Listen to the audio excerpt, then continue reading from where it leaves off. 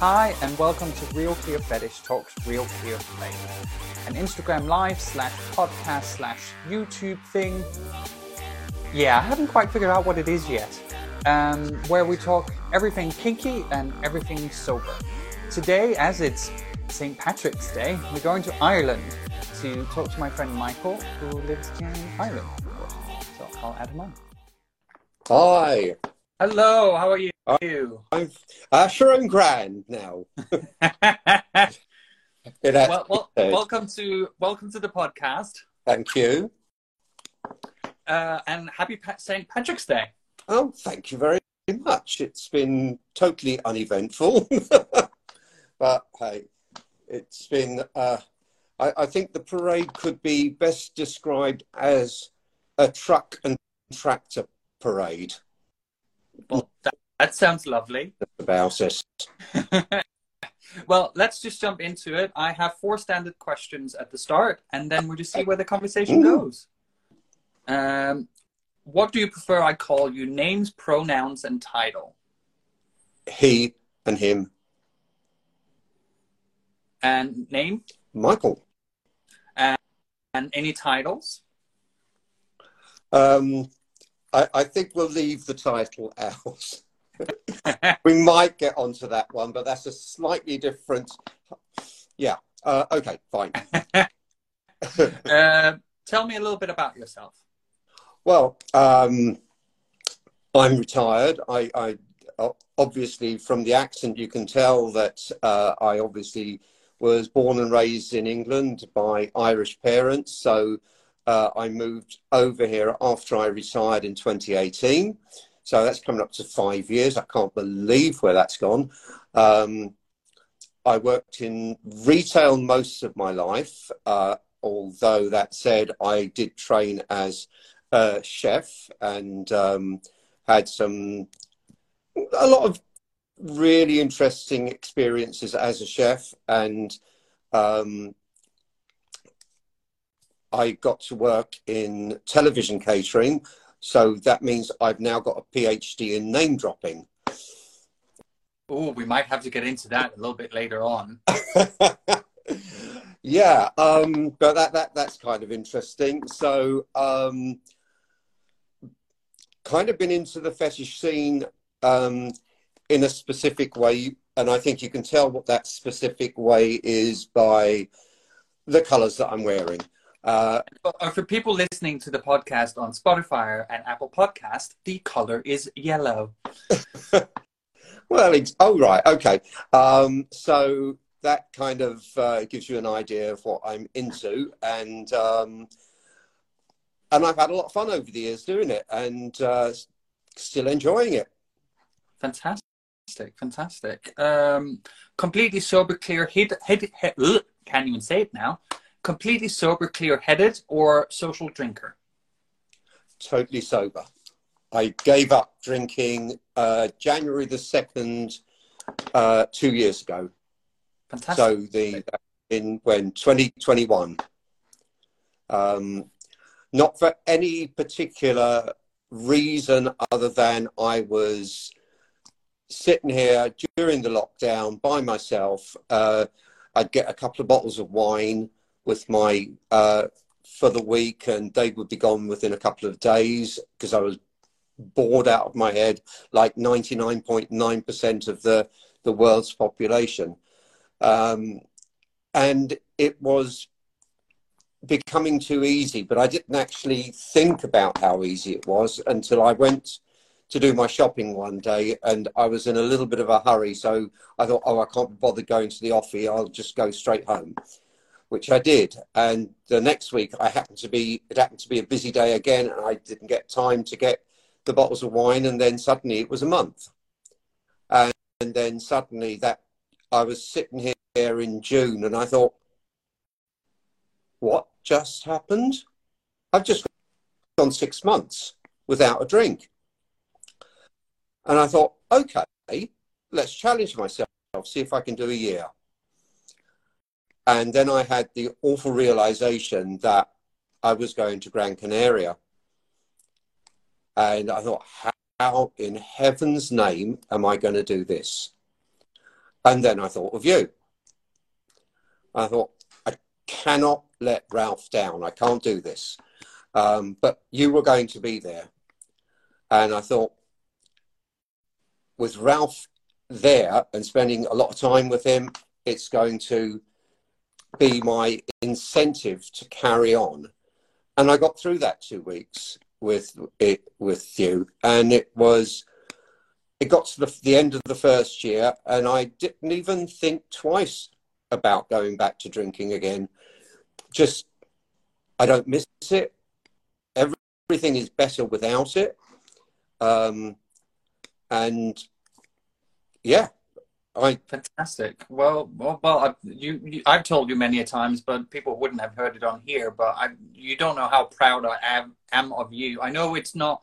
You didn't necessarily stop out of necessity or anything like that, but stopping and drinking, especially in gay drinking culture, is fucking hard. It is. Oh, by the way, you are allowed to swear on this. In case you were in doubt if you were allowed to swear or not. Well, I remember the one thing you said to me. I don't know whether it was on a Facebook thing or what it was, but or whether you actually said it to me. And you said, "I prefer the sober Michael," and that phrase has stuck with me right the way through, and it keeps me going.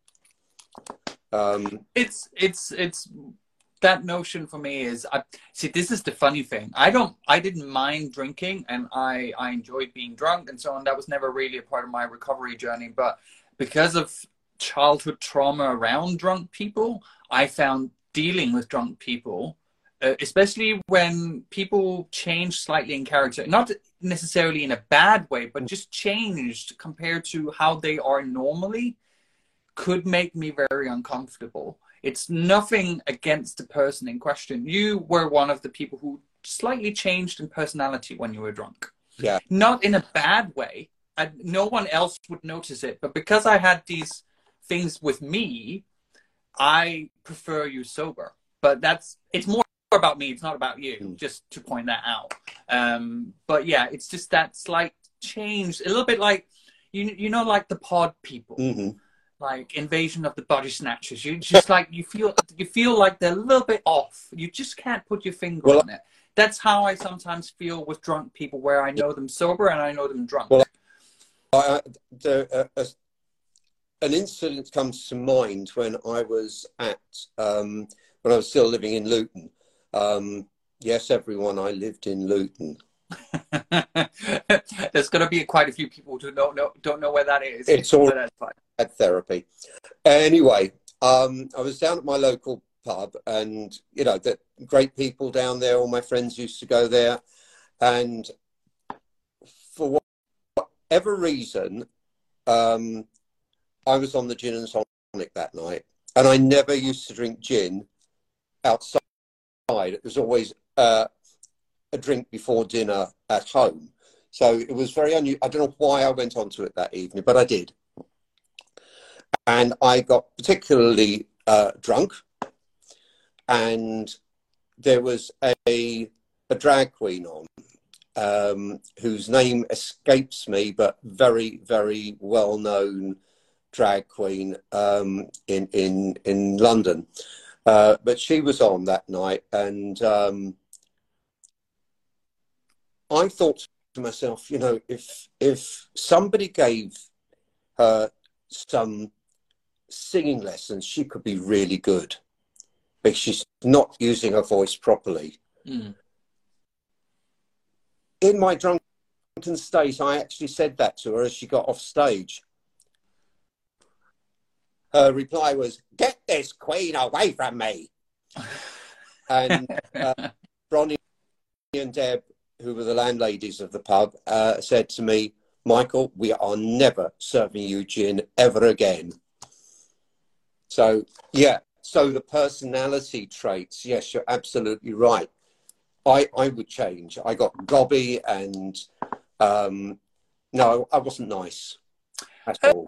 You were never unnice to me, but I think it does happen to a lot of people. Some people, it just maybe just makes you a little bit extra. Yeah. a little bit like if you're affectionate normally, you just get a little bit extra affectionate and so on. But some people, not never you, but some people when they're drunk, they get either aggressive or, like you just said, gobby is one that can happen. I have other friends who get really aggressive, and I do not like them drunk at all. Yeah. And then I have people who are quite stoic and normally, but when they're drunk, they're very cuddly and feely, and that makes me so uncomfortable when they're like that, because that is not you. This is a different person. What have you done with this person? But anyway, the last question, what is ClearPlay to you and why is it important? It's important because I like to be in control of what I'm doing. And I think when you're intoxicated, be that with alcohol or with drugs, you're not in control of what you're doing. And then anything can happen to you, or you might do something that you would later regret. So when it comes to play, even when I was drinking, if I went to a club, then I would just have a Diet Coke. I might have had a few drinks before going in there, but when I'm in there, I would stick to the Diet Coke because I wanted to enjoy what I was doing. And when I did have a few drinks in me, I didn't enjoy it as much as when I was stone cold sober. The whole sort of play aspect of it becomes much more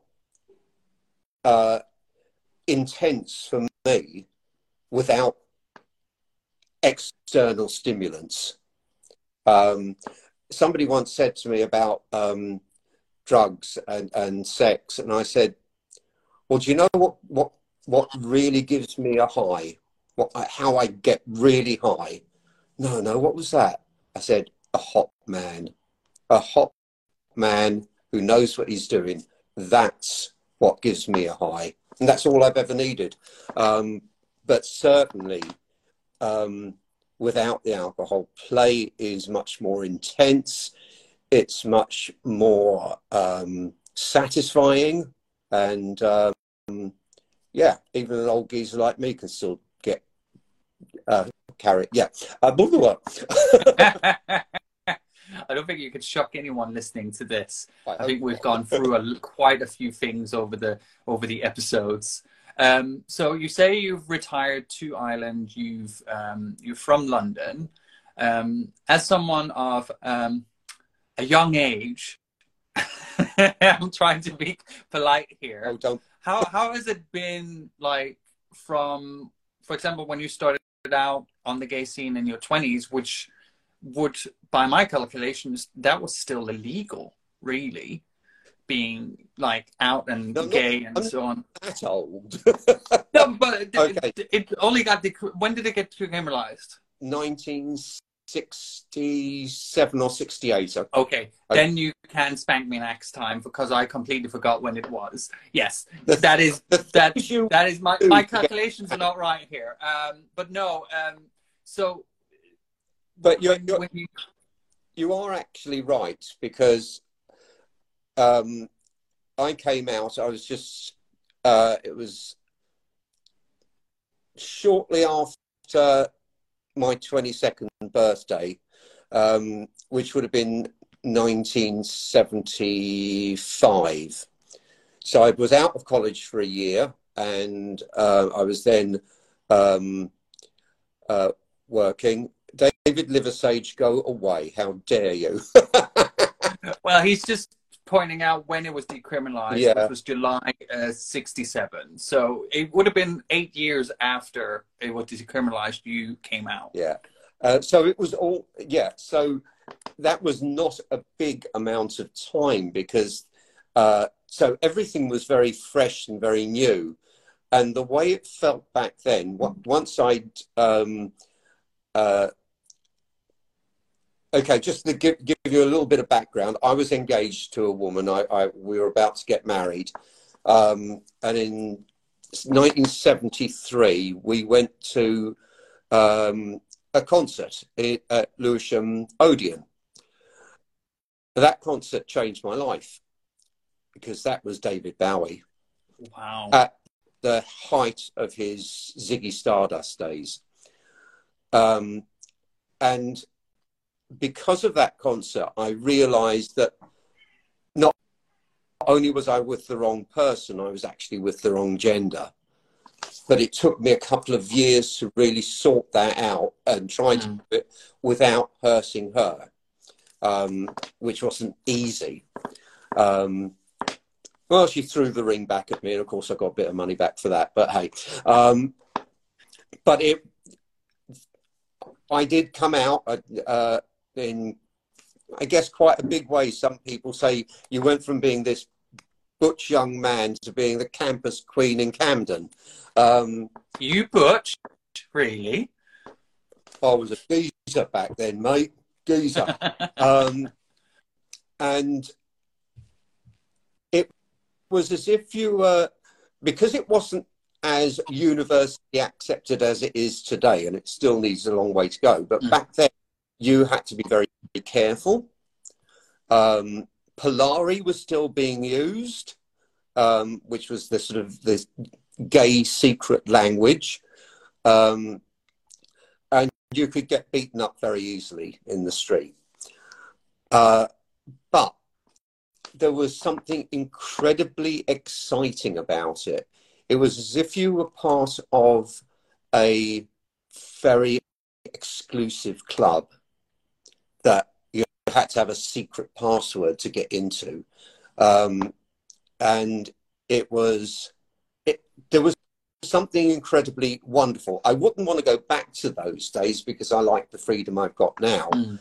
But there was something incredibly exciting about it. And there were a lot of very sort of secret clubs, drinking clubs mainly, not sex clubs, but drinking clubs in the West End that I got to know, and actually got to work in one of them, which was amazing. So, yeah, it was very different back then from what it is now. We didn't have these little machines that has got Ralph on top and me on the bottom. That's on the screen. That could be misconstrued. And so it was, yeah, it was very different. But time moves on, and you got to move on with it. And I'm still moving on. Not quite moving on the dance floor anymore. I don't do that. But, yeah. Yeah, like you mentioned, it must have been exciting. If you could kind of like exclude all the bad bits of like being beaten up in the street and so on, it does feel like nowadays we've lost something, a little bit, maybe a little bit the drive, a little bit the I was about to say lost our balls, and the kind of like that gutsy kind of feel to it where we're on the barricades and so on, because we now have the thing. We don't have everything, but we have a lot of things today. So we now have a generation of young LGBTQ plus people who are kind of growing up and kind of not knowing all those kind of hardships. Yeah, and that's good. They shouldn't have to know those hardships. What I think is a bit sad that they won't ever know the excitement that I had.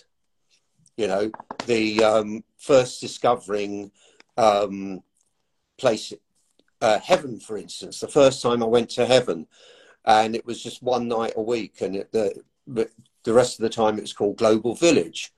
And I walked into heaven the first time, and there must have been about 200 or 300 guys there, and I just stood there. My chin hit the floor, and I thought, "Oh my God, this is amazing." And the fortunate thing about it was I could get the last train home from Charing Cross, so I just ran out and up the stairs, and there it was. It was amazing. And then, of course, I discovered Backstreet. I started discovering the sex clubs of London. Backstreet was my first, and that was, I could not believe what was going on. And not to put too fine a point on it, I could hardly walk when I came out of there. Gasp. How rude. But hey, you know, look, that's what we do. And I got into fetish around about that time. Don't ask me what year that was, but it was probably in the 80s. And when I found the sex clubs, and it was phenomenal. It was just out of this world, and I just loved it. Absolutely loved it. So, like you mentioned, of course, we can't really mention the 80s without the elephant in the room, and now we're talking about sex clubs and stuff like that. So how, well, everyone that was around at that time will have been affected in one way or another. We've had long conversations, especially after the program It's a Sin was shown on TV. You kind of decompressed with me a couple of times. Yeah. How was it to be in the middle of that at the time? It was okay. So the main character in It's a Sin, whose name escapes me, I know Alexander, but I can't remember the character's name. That was very much the attitude. His attitude was, oh, this is rubbish. It's not happening. This is a load of rubbish. Gay cancer, cancer can't be cancer. And it was a case of, it'll not happen to me. And his attitude was, I have to admit, that was very much my attitude at the time. And I was working in the late 80s. I was working in a bar called the King's Arms in Poland Street, and loved working there. It was great. But we did, you know, I'd be having a conversation with my friends. Oh, have you seen such and such? He hasn't been in for a few weeks. Oh, didn't you hear? He died. And that was a conversation we had frequently. And so it was a horrible time. It wasn't a horrible time to be alive. You know, it was a time that was part of gay history. And there was a realization with the government at the time that hell cow really didn't care, and her bum chum in Washington didn't care either.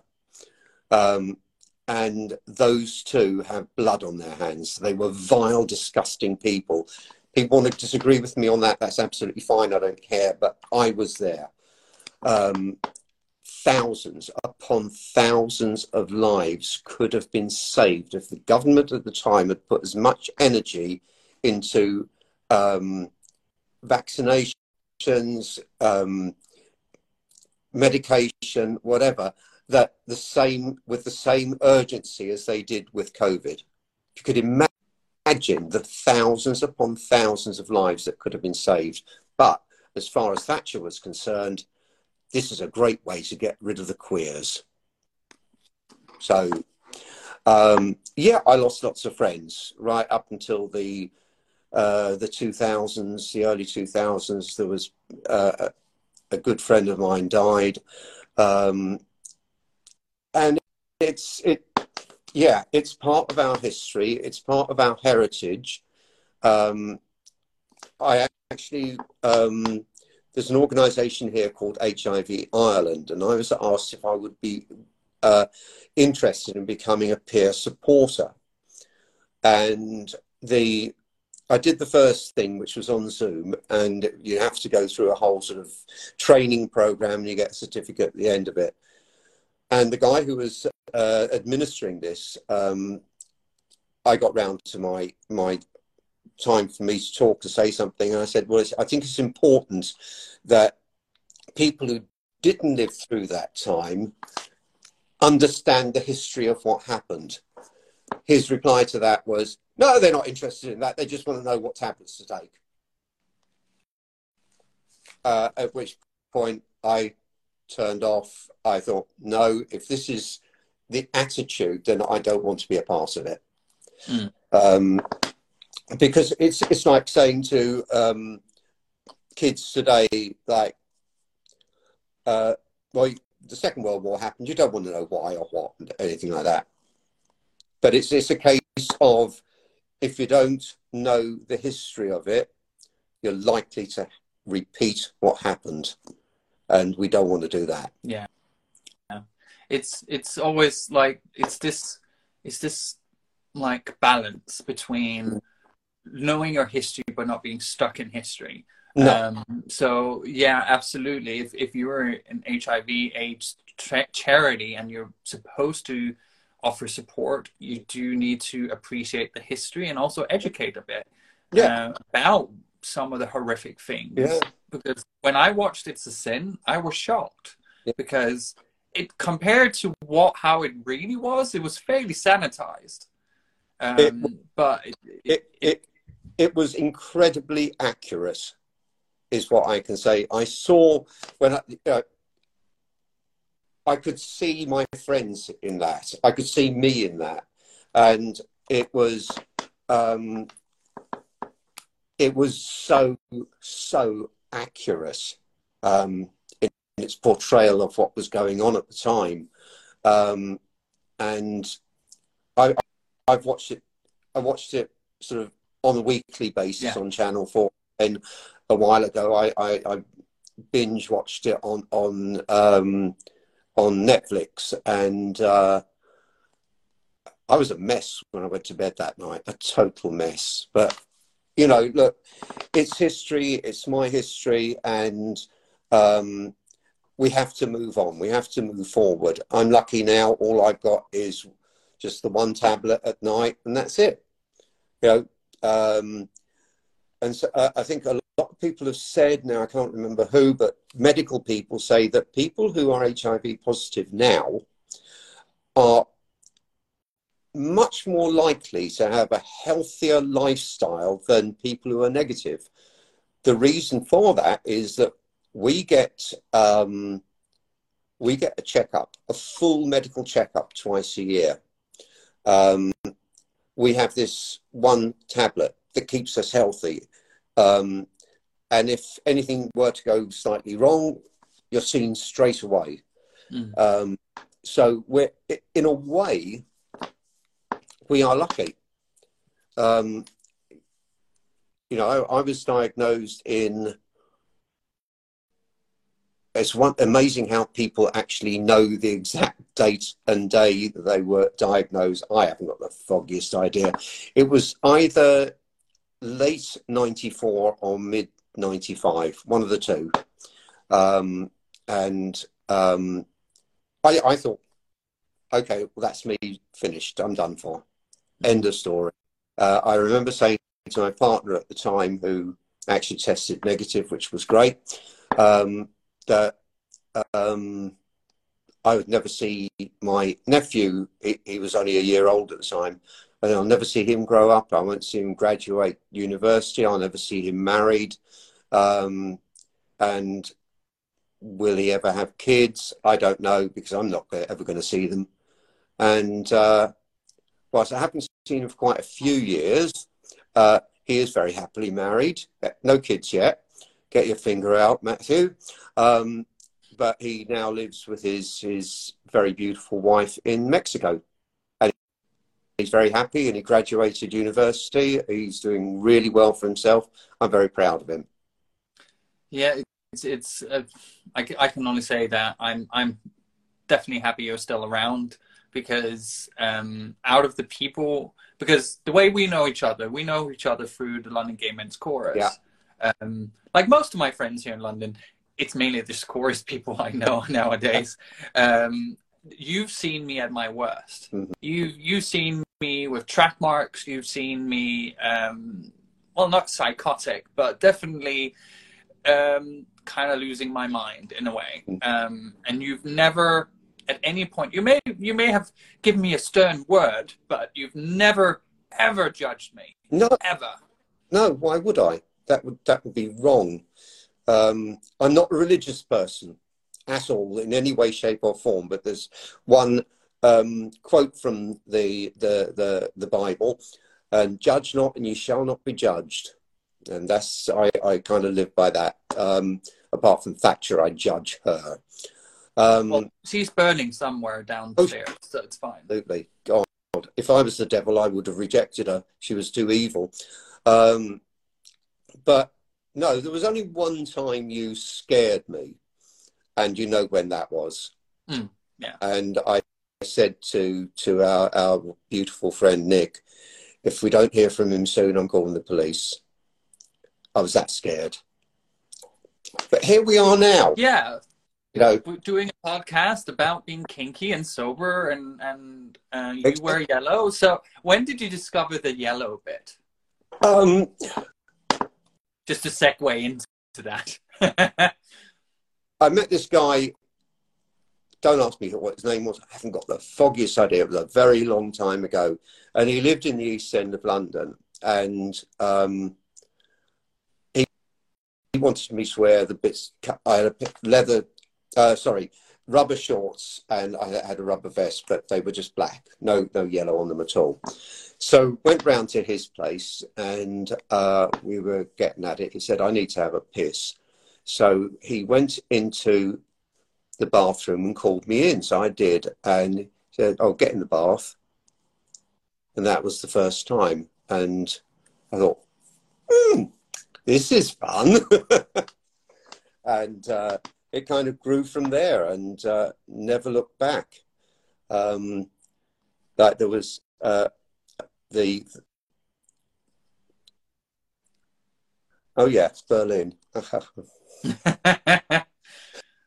Yeah, a few weeks ago, I met up with a friend of mine who is, well, he's more of an acquaintance, but he used to live in Dublin. He now lives in Berlin. And I got in touch and I said, look, I'm going to be in Berlin for a few days. You fancy meeting up? Anyway, we did. And he is a filthy son of a bitch. He really is. And we had a lot of fun. And then there was last year in Gran Canaria during Fetish Pride. And they do a boat trip on, I think it's on the Thursday of Fetish Pride Week. So a crowd of us went on that, and that was great fun. And before getting on the coach to go to the boat, there was this unbelievably gorgeous young man stood in front of me waiting to get on the coach, and got chatting to him. He seemed really, really nice, and didn't think anything more of it. And anyone listening who's been to Gran Canaria and done a boat trip, you know damn well it's an XXX boat trip, and it's a naked one. So we're all on the boat naked, and lots of fun going on. And this lad, who I'd been speaking to previously, came to the back of the boat where I was standing, and he's, oh God, I'm desperate for a piss. And there's the two toilets were occupied. I said, well, just go over the back of the boat. So he says to me, oh, hold my arm just in case I fall off. I said, okay. So I held his arm, and he started to pee, and I kind of put my hand over under it just to get an idea of whether he would be into that. And he looked at me and said, oh, you're into that, are you? I said, yeah. So he climbed back over, and he bought me a drink, shall we say.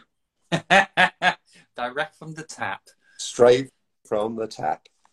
It's how have you, like, I know you've had bad experience in the past, especially around, like, I've mentioned this quite a few times on the podcast because I think it's and it's also worth re-mentioning, is when you're into piss play, you kind of have to navigate it carefully, because if you get to the wrong tap in quotation marks, if they've taken something, you will get some of that.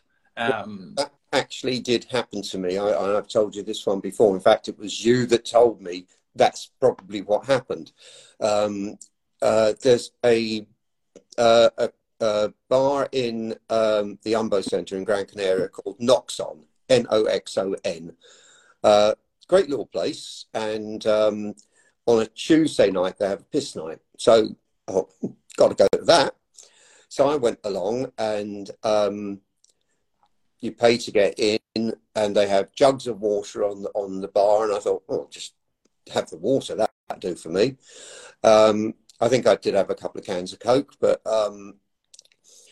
and I went round the back to where everyone was playing, and there's a lot of very hot men in there, and I thought, this is perfect. And I played around a bit, and I went back out, had another glass of water, and I thought, I don't feel right. And I started getting very sort of dizzy and lightheaded and shaky, even a little bit paranoid. And so, and it was just very, very, very strange indeed. I just didn't know what was going on. And I thought, someone's put something in my drink. So I said to the bar, I think someone spiked my drink. He kind of ignored me. And so I just got my clothes, got dressed, got out of there, some fresh air, got a taxi, went back to where I was staying, and just went to bed. And the next morning I was fine. And I didn't know what it was until I spoke to you, and you told me what had happened. I thought, oh, that makes sense. And now I'm kind of very, very careful about what I do. I didn't even go to the piss nights last year at Noxon because I was scared of what might happen. And now I've got to the stage where if I'm in that situation, I will not be the bottom, I'll be the top. Yeah. It's when it comes to that, if you just avoid, at least you can be honest and ask the person, of course, just to advise anyone listening.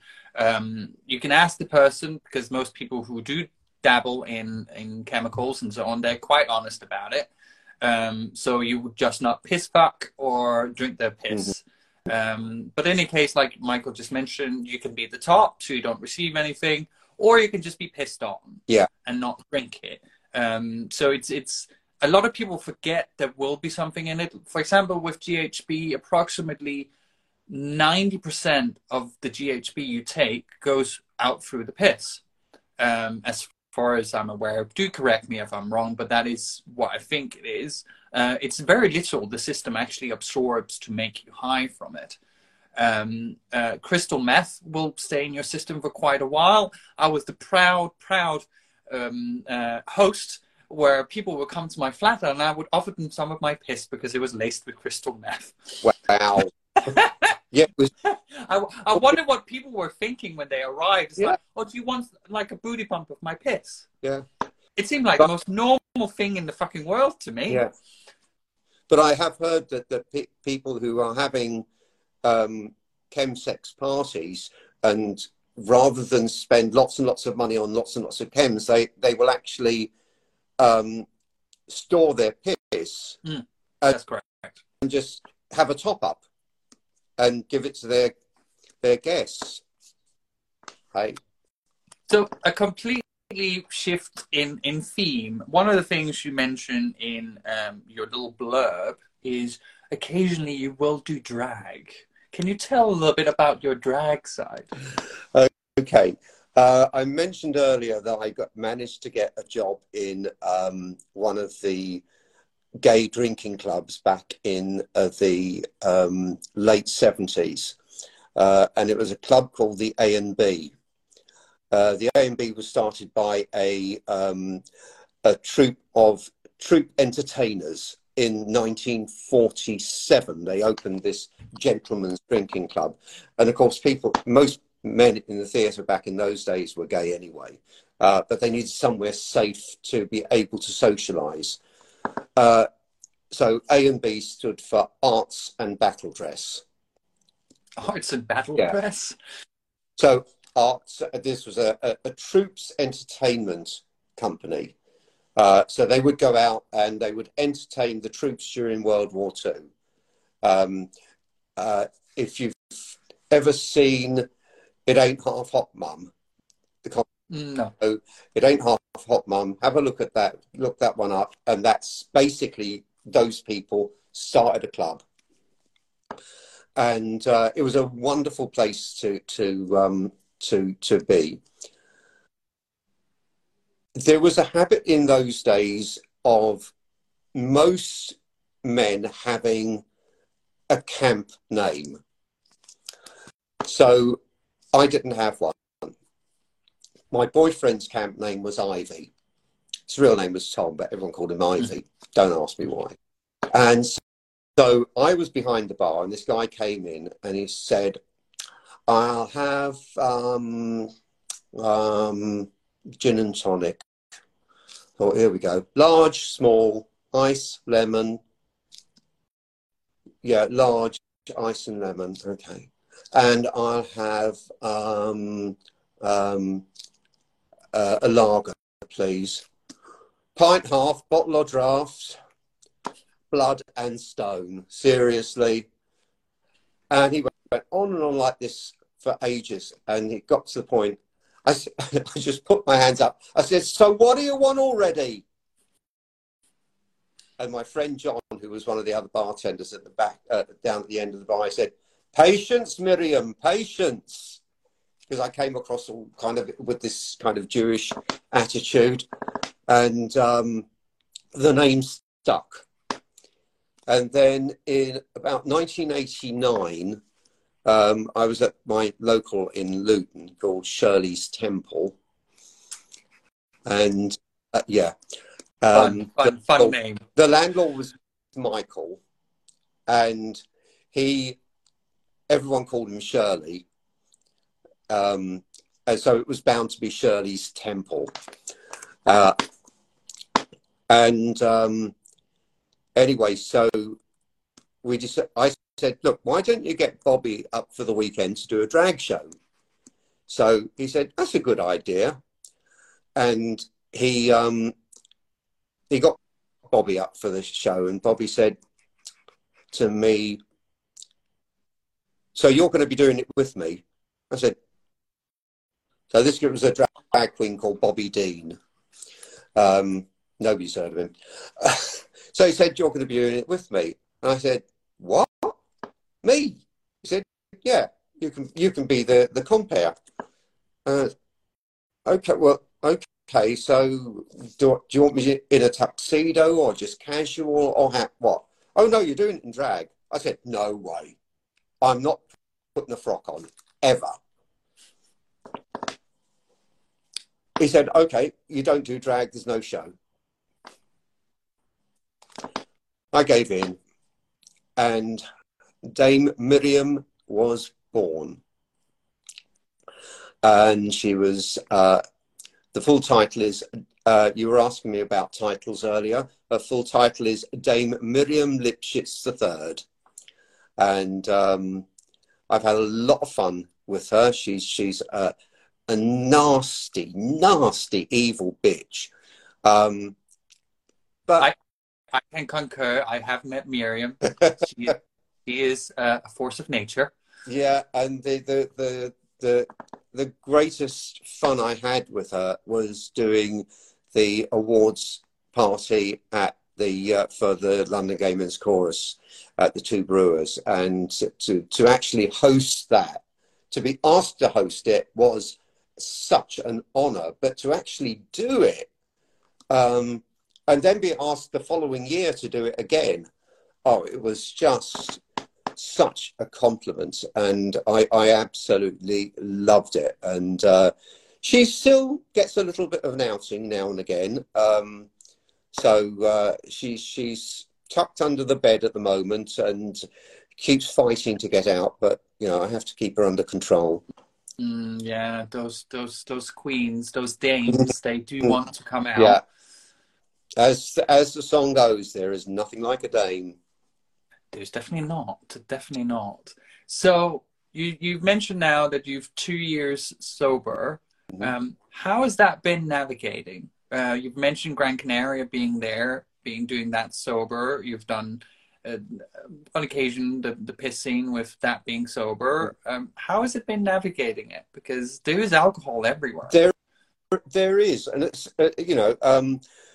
people quite often say about the Irish being drunks and they love their booze. Well, what I've found, and I've been coming to this part of the world since I was 5 years old. I would say that alcohol in Ireland is no more of a problem than it is anywhere else. I was on Facebook today and chatting to one of the New York lads, and he said, "Oh, he was on his way to a meeting, and it was just like navigating through all the sick on the vomit on the ground, and it's only midday." And yeah, that's New York. I didn't see any drunk people here today at all. That said, you have to, when you do something like this, you've got to put yourself in positions where you are surrounded by it. Go cold turkey if you wish. When I gave up smoking, when I think I was about 30 when I gave up smoking, I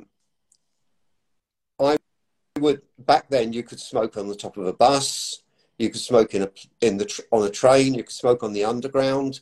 You could smoke on a plane. On an aeroplane, yeah.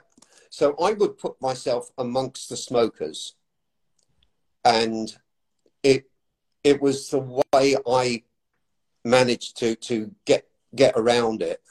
And it was I think doing that sort of cold turkey thing helped me with the smoking. With the alcohol, the great thing now is that there are so many alternatives, and that has helped. Like there's even Guinness Zero, which is really, really nice. There's all the 0.0 lagers, but you've got to be careful. When I was in Berlin, I asked for alcohol-free beer, and I had a couple of them. I then looked at it, and it was 0.15. Now, that actually makes a difference. It makes a difference how you feel. I could actually feel the reaction of that. Although it was a tiny amount of alcohol in it, it's still, you could still feel it. You could still taste it. But I think navigating through the whole field of alcohol, there are so many non-alcoholic drinks out there that, even there's a decent carver out there that is alcohol-free, and it's delicious. And so you look like you're having a proper glass of carver, and actually there's no alcohol in it.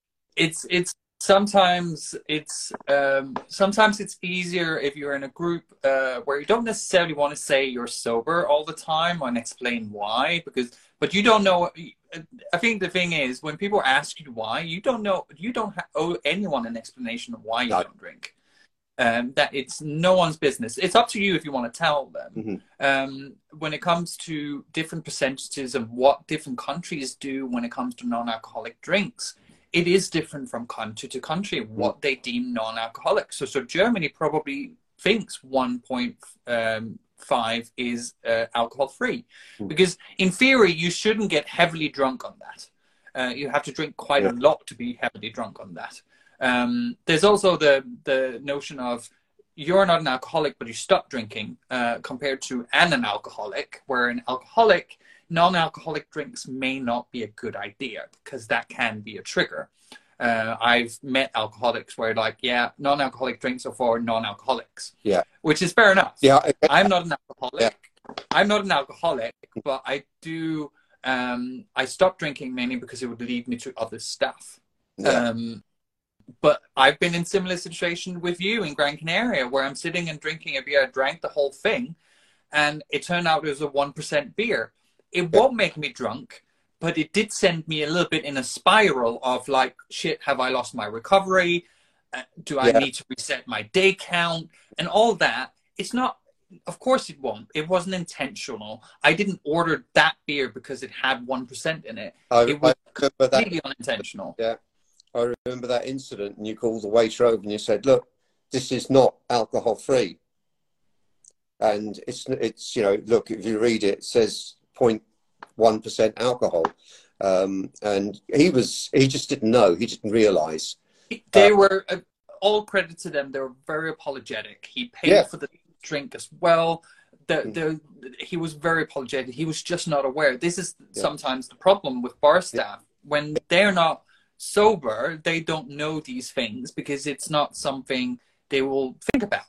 A lot of bars don't think about these type of things, and some bars, the selection of non-alcoholic drinks is to be laughed at. Some bars are better. I've even seen non-alcoholic beer on draft once or twice. If you go to Paris, forget it. They don't understand the word non-alcoholic. You can get Heineken Zero on draft. Yeah. That's the only one I've seen. So it's interesting when you go to different countries and so on. For me, I've now gotten to a point in my recovery where I feel comfortable drinking a 0.5. Yeah. That is my limit. I don't go any higher than that because then it gets into dangerous territory. Does my brain boggle me sometimes and think I am feeling it? Absolutely. And then I kind of just have to kind of question, where is this coming from and why am I craving a reaction? Yeah. Well, in Gran Canaria last year, we went for lunch, and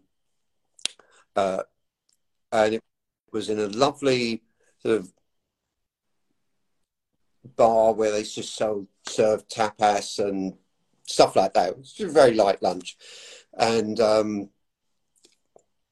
I got there after everyone else and was sitting down. I brought over the menu, and I said, you got non-alcoholic cocktails, fantastic. I'll have a virgin colada. So anything with coconut in, I love. So I had a virgin colada. It was absolutely delicious. The tapas was fabulous. And I said, can I have another one of these, please? So off she went and came back with another one. I took a big sip through the straw, and I thought, it doesn't taste like the other one. Maybe it needs a stir. So I gave it a bit of a stir, had another big swig, and I thought, whoa. I said, it's got alcohol in. And that was the first time I'd had anything proper alcoholic. And it was actually horrible. It was a horrible feeling. Like you think, what have I done? I've now had an alcoholic drink. Have I gone backwards? And I called her over and I said, this has got alcohol in it. Yeah. I said, well, that's not what I had before. I had a virgin colada. Oh, I'm so sorry. And off she went and brought me a proper one. But that was a scary moment. And this is something I told you before, earlier on, was that I started having very, very vivid dreams about going back to having a drink and feeling, oh my God, why did I do this? I've ruined it now. And then you'd wake up and think, oh, it was a dream, thank goodness. And you said that you actually had dreams like that as well? I get them on occasion. It normally in periods of stress, my brain goes, I know how to fix this. And then I'll get what is referred to as a using dream or a euphoric callback. And that can either be really pleasant or it can be really, really horrible. It's normally horrible afterwards. Yeah. Whilst it's going on, and it's just something I have to live with, it's quite pleasant because it's not a bad dream. It's almost like a wet dream with drugs. Yeah. Really. For me, it was a very vivid and a very bad dream. It was horrible. And I woke up in a sweat and thought, oh, thank goodness it was only a dream. And I haven't had one like that now for, oh, a good 10 months. So it could have been just something that was at the beginning of the you know, the sober stage, where it was still going through the cold turkey, I guess, and so that hasn't happened for a while now. So fingers crossed. Actually, talking about it this evening, I probably will have one of those weird dreams tonight.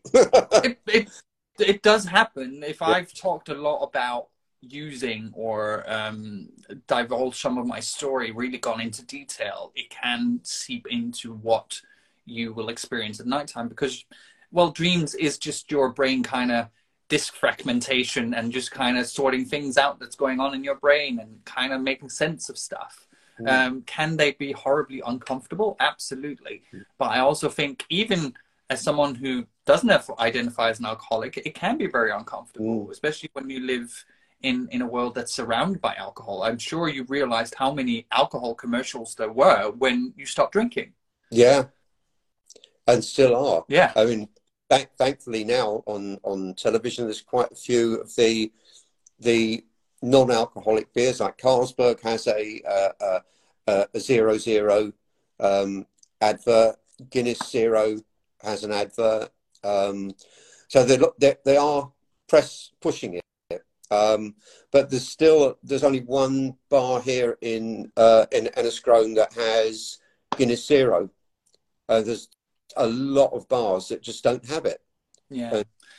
But it's about having these conversations and talking to the bar staff when you're there, just kind of mentioning to them, that makes them think. And sometimes they will get it in for you when you ask them.